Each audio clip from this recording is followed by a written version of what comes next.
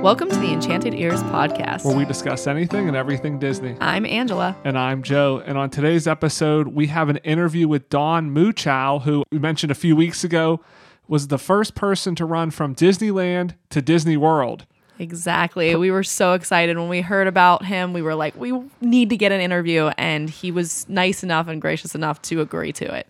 Yes. And it's really interesting to hear kind of more of the details of the process he went through to do this run. I mean, there's, a lot out there, kind of little snippets of, quotes from him, and everybody kind of knows, he ran from coast to coast, but kind of just the planning that went into it and the training and how COVID impacted it and the starts and stops he had. It's really fascinating. I was, really surprised kind of how in-depth he got in a lot of this stuff, and it ended up being a really great interview. So I'm really excited for all the listeners to hear it. Yeah, absolutely. Before we get into the interview, we will cover some Disney news. And I also do want to mention, in 2 weeks, we have another big interview coming up with Tom Nabby, who is a Disney legend. So we're really excited to be able to talk to him as well. Like we mentioned, we have a lot of great interviews coming up. So be sure to subscribe if you aren't already to hear all these awesome interviews coming up. We're really excited for you to hear these. All right, so let's jump into the Disney news for the week. So very surprisingly, the People Mover just reopened this past weekend at the Magic Kingdom. It had been closed since March of last year, and it was always going to reopen, and then it kept getting delayed and delayed and delayed. And then I believe it was Jeff Vail. I don't know if he's the president of Walt Disney World or not, but he's one of the executives. He just kind of posted an Instagram that he was at the People Mover and was going to be reopening. Yeah, wasn't Stitch, in the weekend. Stitch wrote it? Yeah, Stitch wrote it on Saturday right before the reopening. So that's really exciting that the People Movers reopen. I think this bodes well for them to maybe bring back the Disney runs, because the People Mover is the best ride to ride when you do a Disney run.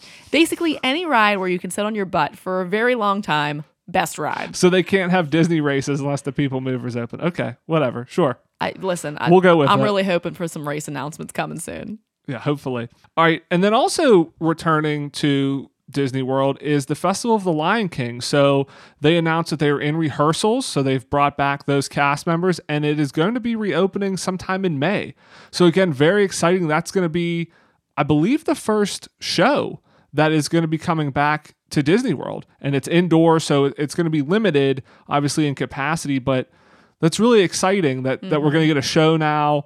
And again, we talked about this a couple weeks ago with the relaxing of the mask restrictions, and now we have a show coming back that, I think we're slowly easing back into more normalcy. I mean, I definitely would imagine Disney's goal is, by October 1st, or at least by 2022, they're pretty much back to full capacity with the 50th anniversary. But, this is great because, not only is it a sense of normalcy, but it gets a chance to bring back cast members, and hopefully they can bring back more shows and more cast members with this. Right, exactly. And I think, again, I think they're doing it right. They don't just open everything up at once, but they're kind of doing just little tiny things, making little steps just to kind of see, I think, how well they go. And if they go well, then they can open up more. Yeah, and it'll be interesting to see the show, because they are retooling it a little bit, I think, to, prevent some of the interaction between the cast members. It's a bit of a stunt show. There's trapeze and things. And so I think they're going to try to limit some of that contact, or how many people are together. Yeah, they don't catch each other on the trapeze anymore. Right. They just let them fall. And so maybe there is no trapeze. Yeah, you're right. So it'll be interesting to see kind of how the show changes a little bit, and how long that change lasts. But again, it's nice to see that show's reopening. And then also there's some rumors that Disney is working on a show for Disney Plus based on the Matterhorn attraction over at Disneyland. So this is pretty exciting. I think there's been talk that Disney is interested in kind of creating almost like a theme park universe on Disney Plus, where they turn a lot of their attractions into either like TV shows or movies. But it seems like the Matterhorn is on there. And I think that's a good story with like the Yeti and everything, that it's kind of in that ride. I mean, I think a lot of people think of the Yeti over in Expedition Everest, but the Matterhorn has one as well. So I think like there could be a really good storyline for that. Well, maybe Disney was listening to our episode where we talked about ride ideas, like movies or rides that they could turn into movies. So maybe they were listening and they took my really good idea for Expedition Everest and just kind of adapted it for the Matterhorn. Perhaps they did. And if our listeners want to hear that episode, be sure to go back and check that. Yeah, where we pitch different movies that Disney can make based on their attractions, on ones that they haven't done so far. So not like Pirates of the Caribbean, but on some other attractions. So yeah, so it's exciting to see. And I do think, as time goes on, we're going to see more and more of this stuff coming to Disney Plus just because they need to feed that content machine. And so basically at this point, no idea is a bad idea. I mean, that's kind of Netflix's model. You just like make everything. Throw everything at the wall and see what sticks. Exactly. And it's worked for Netflix, and Disney Plus is basically the second biggest streaming service next to Netflix. And so they're going to have to get a lot of content to keep people entertained. And so making deep cuts about ride attractions, that's going to please your hardcore fans. It might not be for everyone, but it doesn't matter. It's content and they need it. It is interesting. I almost wonder if they didn't originally think of this as a movie because, again, they have been going through. It could be a movie. I mean, it could be a movie, just a Disney Plus original movie. Maybe, yeah, because they've just been kind of systematically going through some of their biggest rides and turning them into movies. So it does seem like it would fit into that. But I do think series, I mean, they've been doing a really good job with Marvel and the series as they're creating there. So maybe they'll use that longer form to develop the characters more, just like they have with Marvel.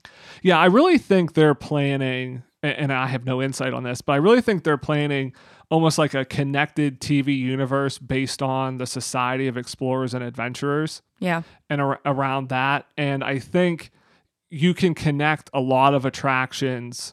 I mean, you can connect Jungle Cruise into it too, even though it has a feature film, but you can connect the Hightower Hotel over in Tokyo Disney Sea. You can connect, you could say somebody from Sea is, found the Yeti over in the Matterhorn. I mean, you can connect a lot and really build out a shared universe based on all these attractions. Is like you said, maybe they're, longer form series, maybe they're movies that kind of connect, but it'll be interesting where it goes. And I think it'll also be interesting to see the quality of it because, again, Netflix can be hit or miss. And that's one thing that you kind of worry about whenever you see so much content coming out is, can they keep the bar elevated? And you're right, Marvel has so far. So yeah.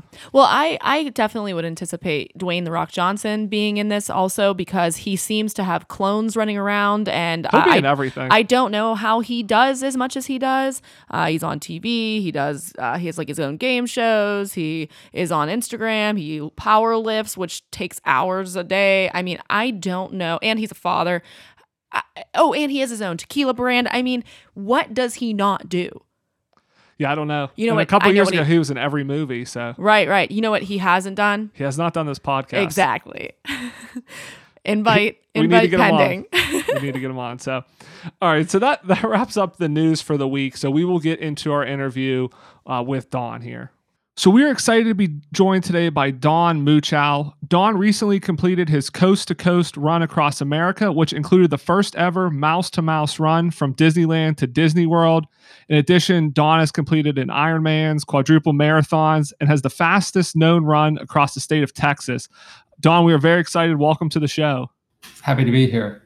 Can you give us a little bit of your background and how you got into long-distance running? In a word, because I'm not fast, and I knew that I would never be one of those guys who finished in the top 10. But I always knew that I could push the distance and make whatever adaptations were necessary to keep going farther and farther. And I was drawn to ultras when I did my first ultra back in, I believe it was 2013. I began to realize I wasn't going to get any faster with the marathons I was doing, and they lost some of their allure because, you sort of hit the peak of what you're doing, even if that's in the back fifth of runners, and you start to realize, well, I can only push my PR for speed so far, but I can add another 5K. That's no problem, and that's kind of what got me jazzed about doing longer distance running, and I've just been excited to see how far I can go by basically avoiding injury. Yeah, that's incredible. I mean, I don't know. I think I got plantar fasciitis from running a little bit, like just a little bit too much. So Yeah, and you do. You learn to sit down, rub your feet, do things that marathoners don't do. So you're already well on your way to doing ultras. But, kind of on top of these long distances, you were diagnosed with type 1 diabetes. And a lot of the reason why you're doing this and why you did this coast to coast run was to raise awareness for type 1 diabetes, and that, people with type 1 diabetes can still be active and run. So can you talk a little bit about that background and kind of your mission that drives you to continue to do this? Yes, it is more challenging for us. The boogeyman in the shadows is the concept of low blood sugars caused by exercise. Exercise designed to burn fuel, and for someone like me, it can burn more fuel than you have, and you can find yourself experiencing low blood sugar.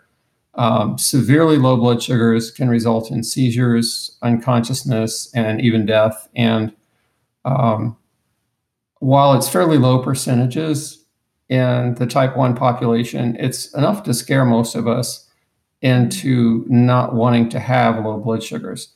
A problem is that running in the other direction, you run straight toward the boogeyman of complications from high blood sugars. Mm-hmm. And part of our mission for the run was to help make other people living with type 1 aware that, sure, it's harder to do things like running, whether it's a 5K or a 5,000K, but it's still a better choice to face those risks and figure out how to work around them with the help of other people living with the disease than it is to go, oh my God, I don't want to die that way, and end up, living the last years of your life blind with part of a leg missing.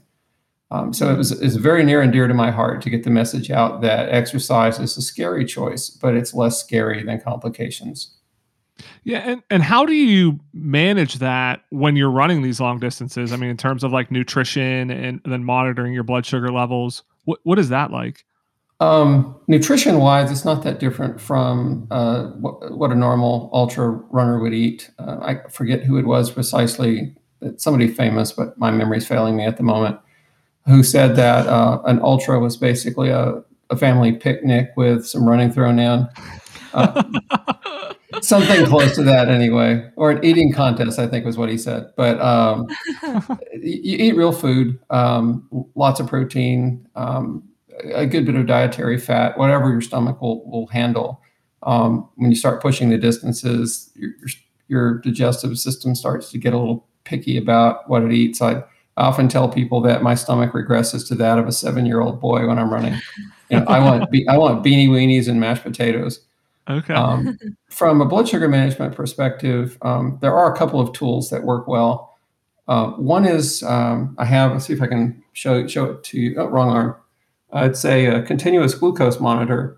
Okay. And this little device here is both a sensor and transmitter that sends my blood sugars not only to my insulin pump to tell me what dosage of insulin I should get for that blood sugar, but it also sends it to my wife's phone. So when she's up ahead 3 to 5 miles trying to get some food ready for our next aid stop, she can tell based on what my blood sugar is whether I need, hummus or yogurt, or do I need Oreos and Nutter Butters. And we kind of planned the fuel stops that way, and it actually worked out very well. And I'm sure that my sponsors will be happy to hear that. I'm using their products to manage my blood sugar. That's awesome. Do you ever I've heard ultra runners say that they do like flat Coke. Do you ever drink like flat Coca-Cola? Yeah, I get that. Anything that goes down easy. The nice thing about flat Coke is that you still get that buzz from the caffeine, but you don't get that sort of, constantly burping for the next 4 miles. Because the carbonation is kind of all gone. I like the sugar-free Red Bull, but I use it sparingly because, too much of that stuff, and you go to sleep, you can see through your eyelids. Mm-hmm. Oh, jeez. When you're mapping out your course, do you Yes. go for the shortest miles or do you chart your race so that you go through parks, landmarks, and general points of interest? I know you also could take into consideration like detours and things. So like what all, I know there's a ton involved, but what all is kind of involved there? The shortest version is that we look for the best combination of the safest route, the shortest route, and I want to say the least illegal route. Um, it's very hard to find routes across some parts of the US that don't touch on a quarter mile of interstate here or there. Mhm. Um, as a general rule, we don't run on private property. And I'm not talking about strip mall parking lots, but if we want this recognized as any sort of record and being a first from Disney to Disney, it might well be. Um, we don't want to break any rules about setting up a route that no one else is allowed to run. So you can't run across your uncle's giant, 1,000-acre ranch in Wyoming because no one else can do that. Mhm. Yeah. So you combine those things, and I did blog about it, so I won't go on at length. But the route that we came up with, we did specifically to keep it off of interstates as much as possible. I think over the course of 2,800 miles, we might have had a total of 2 miles on the interstate, and Wow. Wow. I regret that it had to be that much. But broadly speaking, it was a quarter mile here, a quarter mile there to Mhm. get to safe roads. And we also checked in with law enforcement and basically said, if you were running across the country, what would you tell people was the least stupid way to do this? And we got some good advice on that. And we try to follow the best practices just because we have considered that somebody may want to try to do the same thing faster. Mhm. And the last thing we want them to do is make a mistake that'll get them killed. Right. Yeah. And then you mentioned your wife is kind of ahead of you. So I imagine part of that goes into, roads that can be driven so that she can kind of follow along. So is that kind of what she's doing, like almost setting up shop like a few miles ahead each way, kind of Yes. making sure the road's clear? Yes, that was based on recommendations from law enforcement. They basically told us that unless it's a dirt road in the middle of nowhere, it's illegal and dangerous to crawl along the road behind somebody. Even Okay. with markers that say slow moving vehicle, you just can't. They may make some special exceptions for guys in horse drawn carriages, but I imagine that's more of a Pennsylvania thing than it was on our route. No Right. slam on Pennsylvania. We deliberately sort of adopted what we call hopscotching, where she'll drive ahead for 3 to 5 miles ahead of me, get the meal ready, handle some social stuff. She's usually got about an hour before I catch up with her, and then she may stay behind a little while I continue running after my fuel stop and take care of other business. So she's always either a little bit behind me or a little bit ahead of me. I do carry a live GPS tracker when I'm running, so that if anything happens, she can locate where I am exactly. And I often tell people that the tracker has an SOS button on it. So if something were to happen to the van and she were out in the middle of nowhere, at least people could find me and I could guide them to the van. So we're very safety conscious. Okay. Wow. And was it just the two of you this whole trip? Yes. Last time we used a crew of more than 2 was in, I believe it was 2017. It was my first 200 plus mile run. And this was as a solo entrant in a relay race. And we had 4 members in the crew, and it got to be a bit of a contest as to who got to get the shower first and who had to sleep on the couch. Okay. And people put their hearts and souls into supporting this kind of effort, and you have to realize that it's a special challenge for crew because they work as hard as the runner does and often step into the shadows when the runner has their moment of glory. And the last thing you want to do is make them feel like dirt. So we kind of felt like the fewer people we could get by with, the better. And in the end, we kind of went with Leslie and me because she's put up with me for the last 38 years. So When you went through Disneyland, did you have any kind of send off? Like, I know that you got a great greeting at Disney World. Did they have anything there at Disneyland? Not really. When we reached Disneyland, it was 14 miles due north of our coastal starting point in Newport Beach. So they didn't have more than 3 hours warning that we were going to get there. Also, it was at the beginning of the run when there was no guarantee that we would finish. It was just some ambitious guy trying to raise attention for a cause. It was prior to the pandemic, so we didn't want, even if they were to receive us with any kind of welcome there, we didn't want to snarl up traffic or get in anybody's business.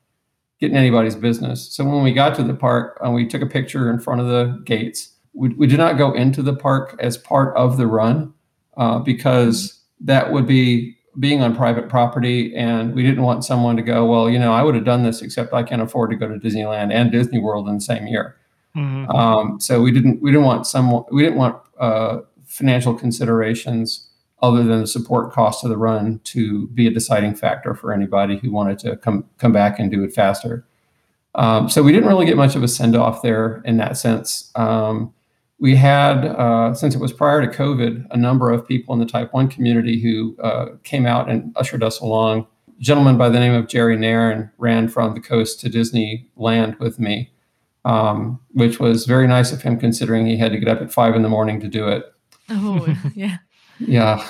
And it was freezing cold on the beach, but it was more low-key and friends and family kind of thing at the start. Once it got to be a bit of a news item, which thankfully, due to the Disney fan community, it seemed to have caught some wind. We had a fantastic reception at Disney World. Mm-hmm. Yeah, I was just I watched the video of that of you getting at Disney World, and I mean the cast members were lined up. I mean there were guests there. I mean you kind of got all the fanfare and everything. What was that like running in? Did you expect that? Did you know that was going to be happening? It was surreal. We didn't have any clue that it was going to happen. In fact, we had played out sort of what I'll call disaster scenarios where, they told us we couldn't run past the Contemporary or, they wanted to escort us off of Disney property.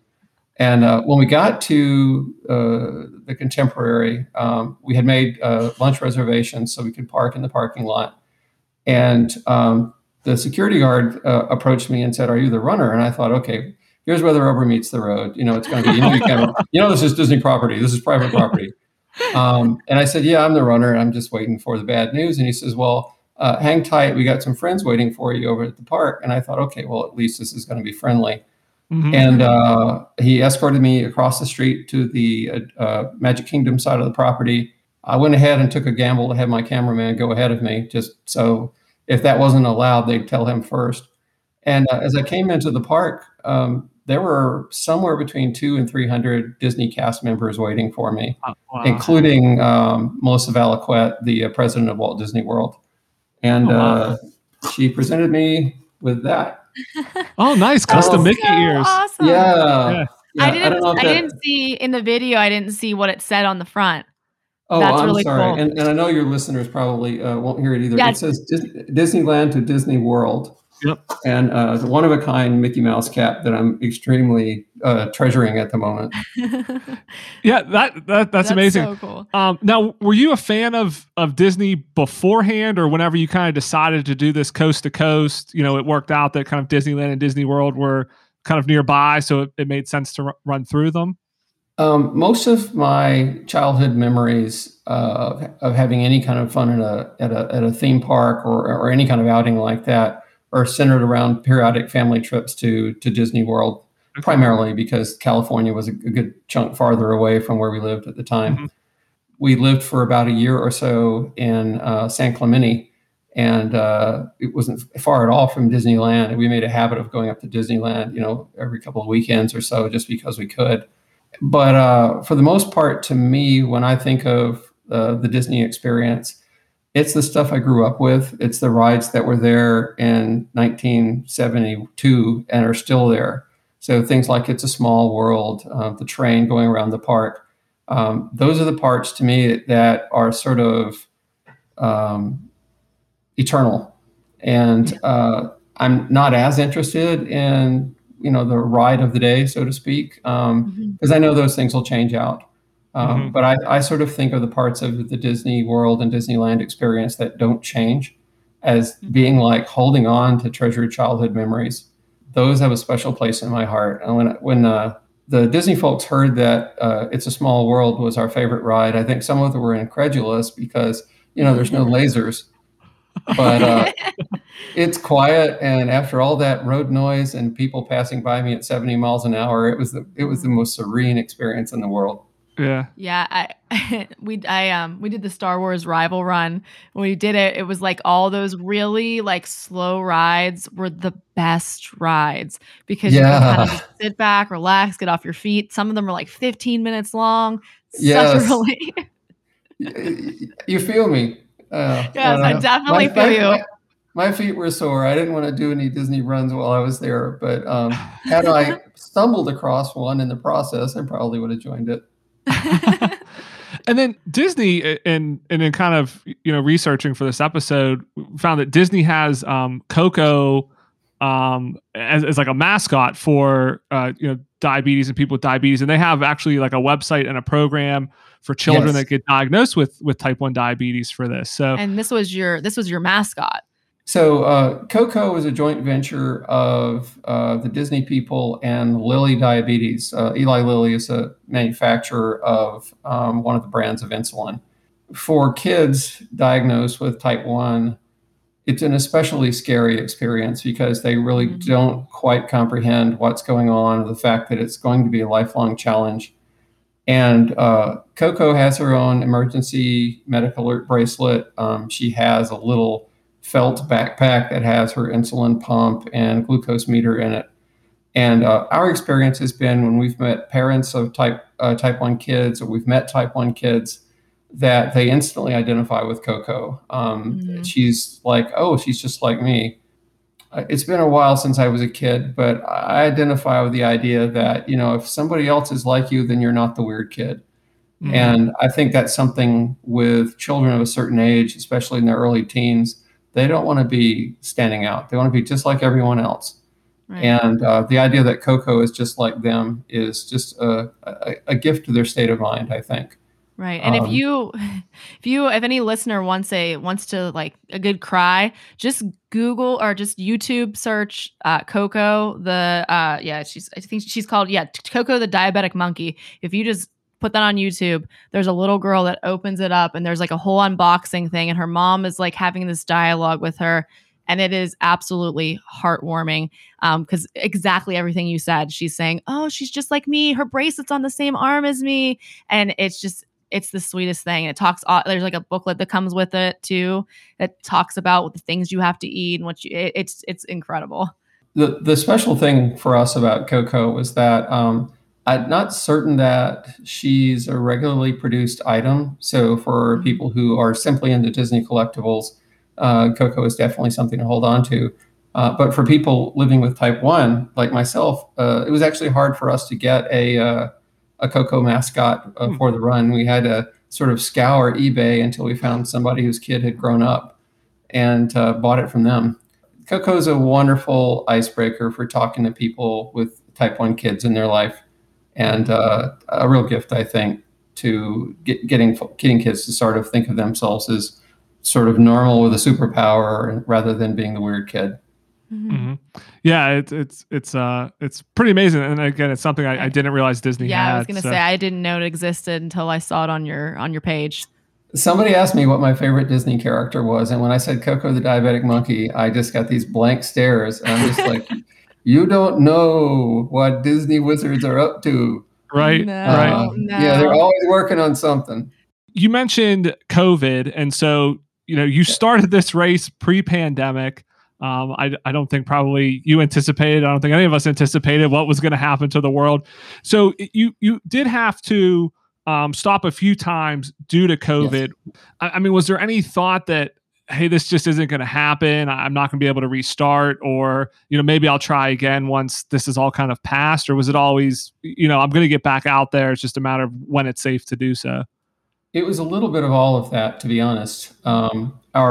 You're right that we had not really anticipated that COVID was going to be a big thing. When we started the run, we were still doing meetups. I had done an in-person appearance on Good Morning San Diego. People were, shaking hands and sitting within 3 feet of strangers in public places, and that all seems kind of surreal now. It does. Yep. When we got into, there were a couple of early on pauses. We reached, I believe it was the McKittrick Ranch Safety Rest Area on US 180 in Texas, just about, I want to say about 40 miles south of Carlsbad, when I received news that my father had passed away. And we took a week off for the funeral. That was in March of 2020. And when I got back from the funeral, we resumed running in the Carlsbad area through halfway New Mexico and down through Andrews. And as we came out of Andrews into Big Spring, which is basically the first town of any consequence you come to east of Odessa, if you're traveling on I-20, the Costco and all the grocery stores were absolutely stripped of supplies. And it hit us then that we're going to have to figure out either how to resupply the van and run as far as we could before lockdown. And at that point, basically stop because we'd run out of groceries and the stores were still stripped of supplies, or make a grown-up decision and sort of pause things. So we paused it in March either 22nd or 24th. I have to look at my draft of my race report to remember what day it was. We paused and we didn't know how long we'd have to pause it. It turned out to be almost 6 months to the day for the first COVID pause. During that pause, I maintained some hope that we would start up, the next 3 weeks for about 6 months. I always believed that 3 weeks from today it was going to get better, and everyone was going to go, "Oh my God, we need to isolate." Maybe there'll be a vaccine.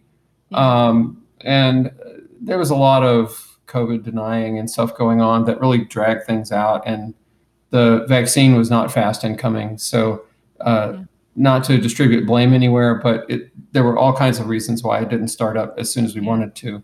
Right. I began to feel like, okay, I don't know when this is going to start back up. I don't give up easily. I'm going to get back to it soon.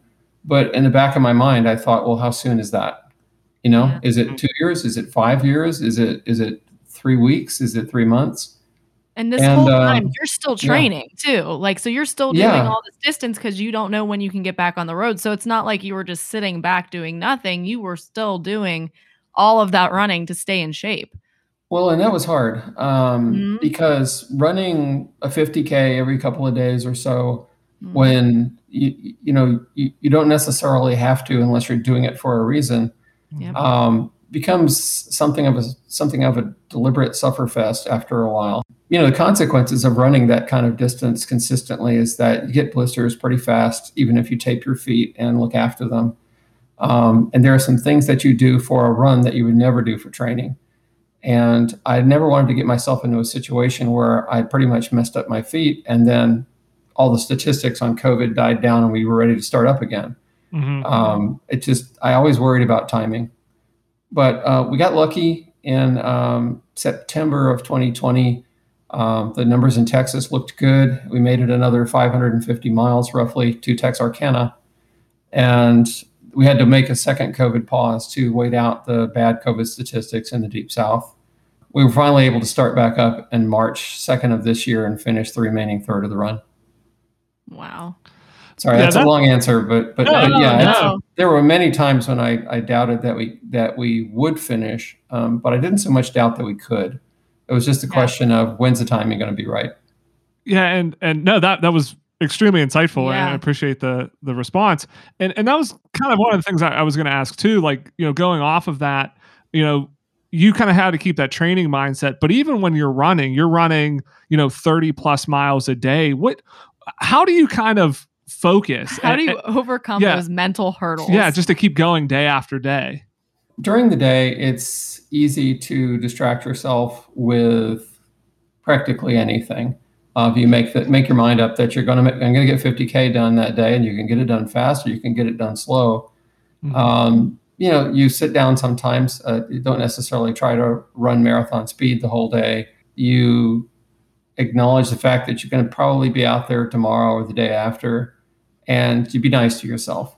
In terms of keeping the mental state alive, so to speak, for weeks at a time, in the end, when I got to thinking it may be a long time before we start back up again, I switched to swimming for a while. This was kind of late in the game, but late in the summer of 2020, I decided, you know what, it's possible this may never finish. In the meantime, I'm going to pick something else that I feel ambitious about and train for it. So I had in mind to do a 12 and a half mile swim around Key West. There's a race down there. Just a 12-mile swim. That's all, It's not as bad as you think. Oh my goodness. Most of the time you can actually stand up in the water. They don't allow it, but most of the time you can. It's the ocean, the shelf, transcontinental shelf doesn't drop until a good distance out. Okay. But it's not transcontinental. What do they call it? I can't think of the term now, but it's basically where the land goes out and then it drops off to what's truly ocean. Okay. The water down there was supposed to be pretty calm, so really all I had to do was work on distance. And so I hit our neighborhood swimming pool, went out and swam with a friend at the lake, and tried to focus on something that didn't make me worry about the run. And it's actually helpful. Swimming is a lot about state of mind and sort of keeping your zen, for lack of a better phrase. And that carried over to the run when we went back out and finished the run. So I think it was beneficial. It was also good that it was a distraction. Right. Yeah. And you ultimately finished, it was 88 days total? There's been some confusion about that. From park to park, it was 88 total days of running. Not counting the COVID pauses. Right. You add another 10 months basically for the COVID pauses. Okay. So it was more like whatever 10 months and 88 days is for the last time. Okay. It took us an extra couple of days past Disney World to get to the coast. So it depends on whether you're counting the Disney to Disney distance and time, or whether you're counting the transcontinental stuff. But it was very close, more or less the same. I think park to park it was 2761 miles, and coast to coast it was 2845. Okay. And when you were running, would you run every day, or would you have like off days at all? We would have off days. I learned, you had mentioned the FKT across Texas. And one thing I learned trying to run across Texas was I had not planned to do any rest days going across Texas, and originally targeted 25 days. We had one day where I had a severe low blood sugar that we basically had to take the next day off and replenish glycogen. And then the second day was a weather day in Fort Worth, I believe. And we ended up taking 27 days, 8 hours, and 36 minutes, which was actually beat the old record set by Jason Arsamont by about 2 days. Oh, wow. And there have been a couple of attempts since then to break the record, which should be easy to break for these ultimate ultra guys that are super fast 100 milers. But I don't know that many people have tried to do it since then. But one of the things we learned was that we had to take those rest days. We made plans for the U.S. run to take one about every 300 to 350 miles because I began to accumulate injury, like swollen ankles, back pain, that kind of thing. And generally during our rest day, I did nothing but eat steak and lie down with my feet in the air. A dream I still aspire to. I was gonna say, yeah, sounds pretty good. Well deserved for sure. You kind of, whenever you're talking about like your rest days and stuff, it makes you sound like, oh, every this many miles, it sounds like you need like an oil change, like a car. Yeah, kind of. The only thing that I really tended to accumulate, regardless of rest days, was that after a while, you know how people always say with marathons, you shouldn't put on a new pair of shoes right before your marathon. Well, the Mm. distance I was running, there was no way I was going to wear one pair of shoes for nearly 3,000 miles. So Right. I ran into these spots where I had to switch shoes, and I didn't want to for the marathon reason I just mentioned. Yeah. And I would often wear a pair just a little too long, and I would get some blisters starting. And even when I put on the new pair, my feet were already angry. And I think by the time we reached the coast, I had 10 blisters, I think. Oh, So Wow. wow. I'd managed to avoid it for most of the run, but it just crept up on me, and that was the only thing that accumulated. I was actually able to relieve some of the ankle pain and swelling and back pain just by getting off my feet. How many pairs of shoes did you go through? I wore out 7 pairs. Wow.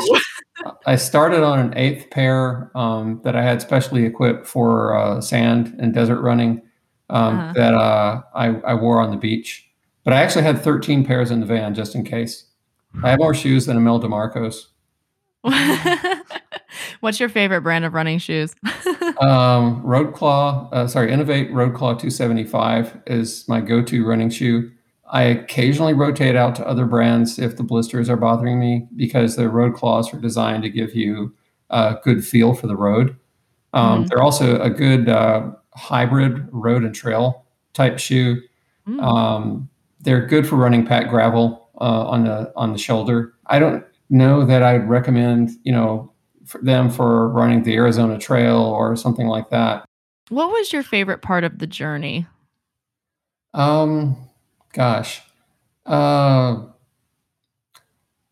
apart from the reception at Disney World, the part that I enjoyed running the most was probably the stretch from Palm Springs through the Mojave Desert. Ooh. There just weren't a lot of people out there. For a good 20 some odd miles, I ran along it's a road called Powerline Road, and it actually I took a little bit of a diversion from that and ran a Jeep trail that was a little more direct than Powerline Road, which is basically a utility road paralleling I-10. It was just quiet. It was, I want to say, the end of the first week of February, I think, was about the time we were out there. And it was cool. And it's just the desert is beautiful out there. I mean, it's almost a religious experience. And Wow. I was very happy to have had the chance to run out there at that time of year and to get a sense for why people settle out there, even though the summers are blazing hot. Yeah, I was going to say, I mean, running across the entire country, I mean, you have a view, I think, of this country that Mhm. very few people ever have or will ever have. Just being able to kind of see just the diverse landscapes and everything, and yeah, kind of just being out there alone on this kind of solo race almost was probably pretty incredible. It really was. You may be surprised to learn that you're the first person who asked me about that. And I think one of the great privileges of having had the opportunity to do this run was to see that part of America and to Mhm. realize that there are still places of beauty out there. People are kind to strangers in a lot of places and they wish you well. And it's just beautiful out there. And for me, the chance to see that at a time when there's a lot of angst in the country and a lot of anxiety about the virus, it put my head in the right place, I think, and made me have some hope. So I was grateful to have that opportunity. What would you say to somebody who says, running's not for me? I wouldn't try to sell them on it, but Yeah. I think what I would say is, choose what you want to do, but it should give you joy and it should give you some sense of peace. If all it does is riles you up and stresses you out, then it's not healthy. And I was lucky that some of the life decisions I made put me in a situation where uh, my employment arrangement was flexible enough to allow me to do this and to find some of that peace and stresslessness that I think a lot of us would do well to search for. my last question, at least, I don't know if Angela has another one, but any plans to do an even longer run? Like, are you going to go from Alaska to Florida or something like that? Or around the perimeter of the United States or something? I've actually thought about both of those. Okay. I think the primary thing that makes it hard to undertake something like that is the expense associated with lodging. We did seek out hospitality sponsors.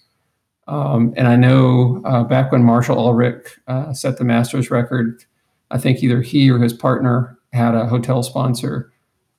We came close to having such an arrangement with one of the major hotel brands. One of the things we found out was that I don't know how familiar you are with the idea of what they call crew hotels or crew rooms for like airlines. Basically, these are rooms that were vacant anyway. They're not the best rooms in the world. They're cheap, and they're often in a section of town where it's not that safe to stay. Okay. So it's sleeves out of their vest to give those rooms away to people like runners. It's often not convenient to the run, though. And I know guys like Pete Kostelnick had an RV and a separate crew to sort of shuttle him to places if he needed to actually go somewhere, or sleep in the RV if that was the easiest choice. Doing a second run, like a perimeter run or a corner-to-corner run, probably looking at least another $5,000 to $10,000 in terms of lodging.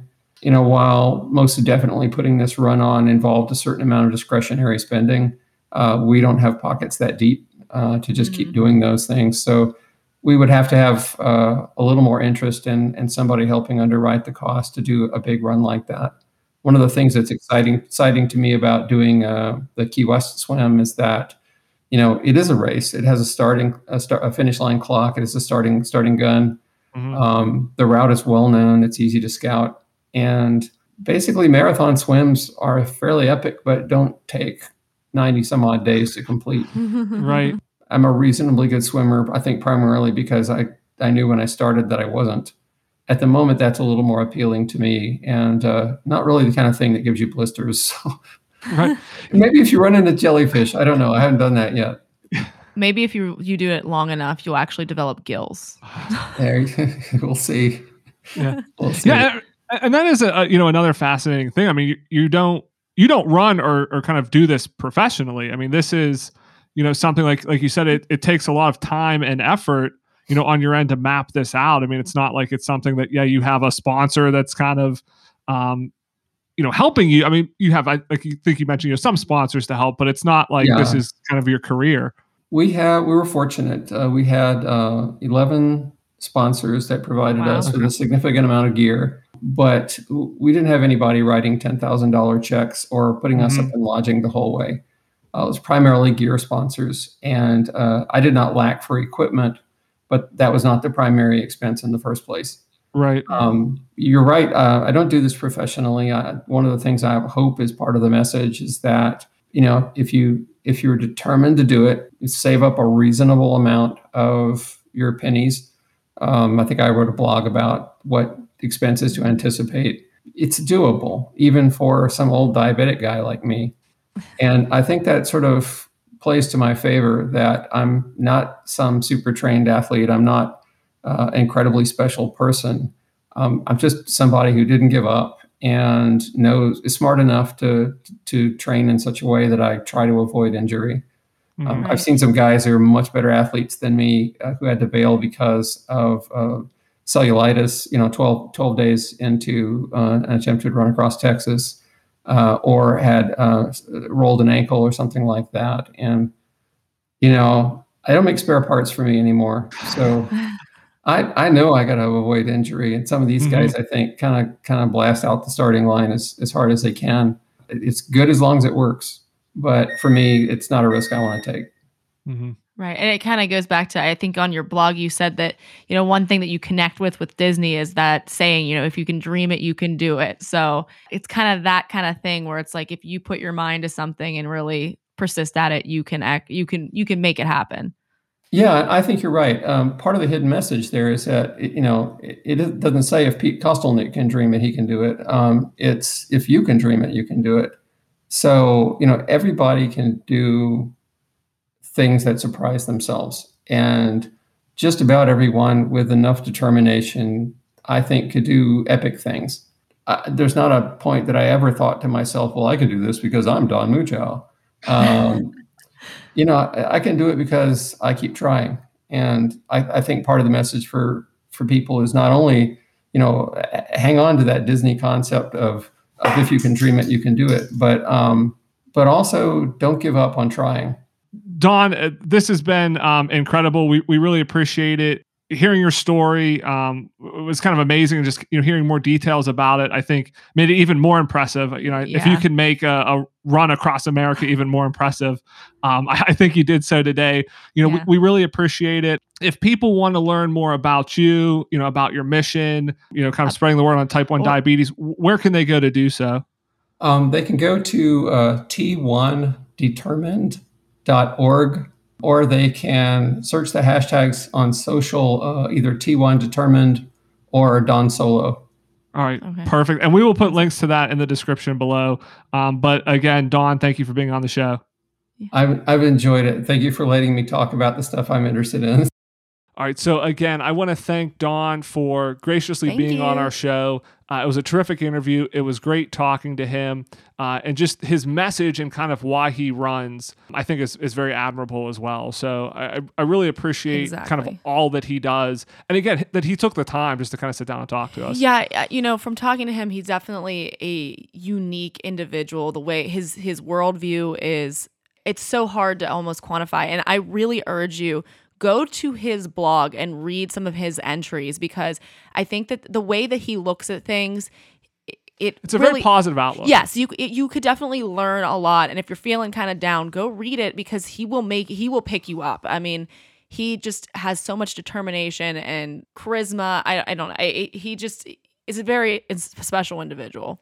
He is. And again, we really appreciate having him on the show. So, and we really appreciate all of you listening each week. And if you have not done so already, make sure you subscribe, leave us a rating or a review wherever you get your podcasts. It really helps. And like we said, we got a lot of great interviews coming out over the next month or so. So you want to make sure you're subscribed so you're notified as soon as those drop.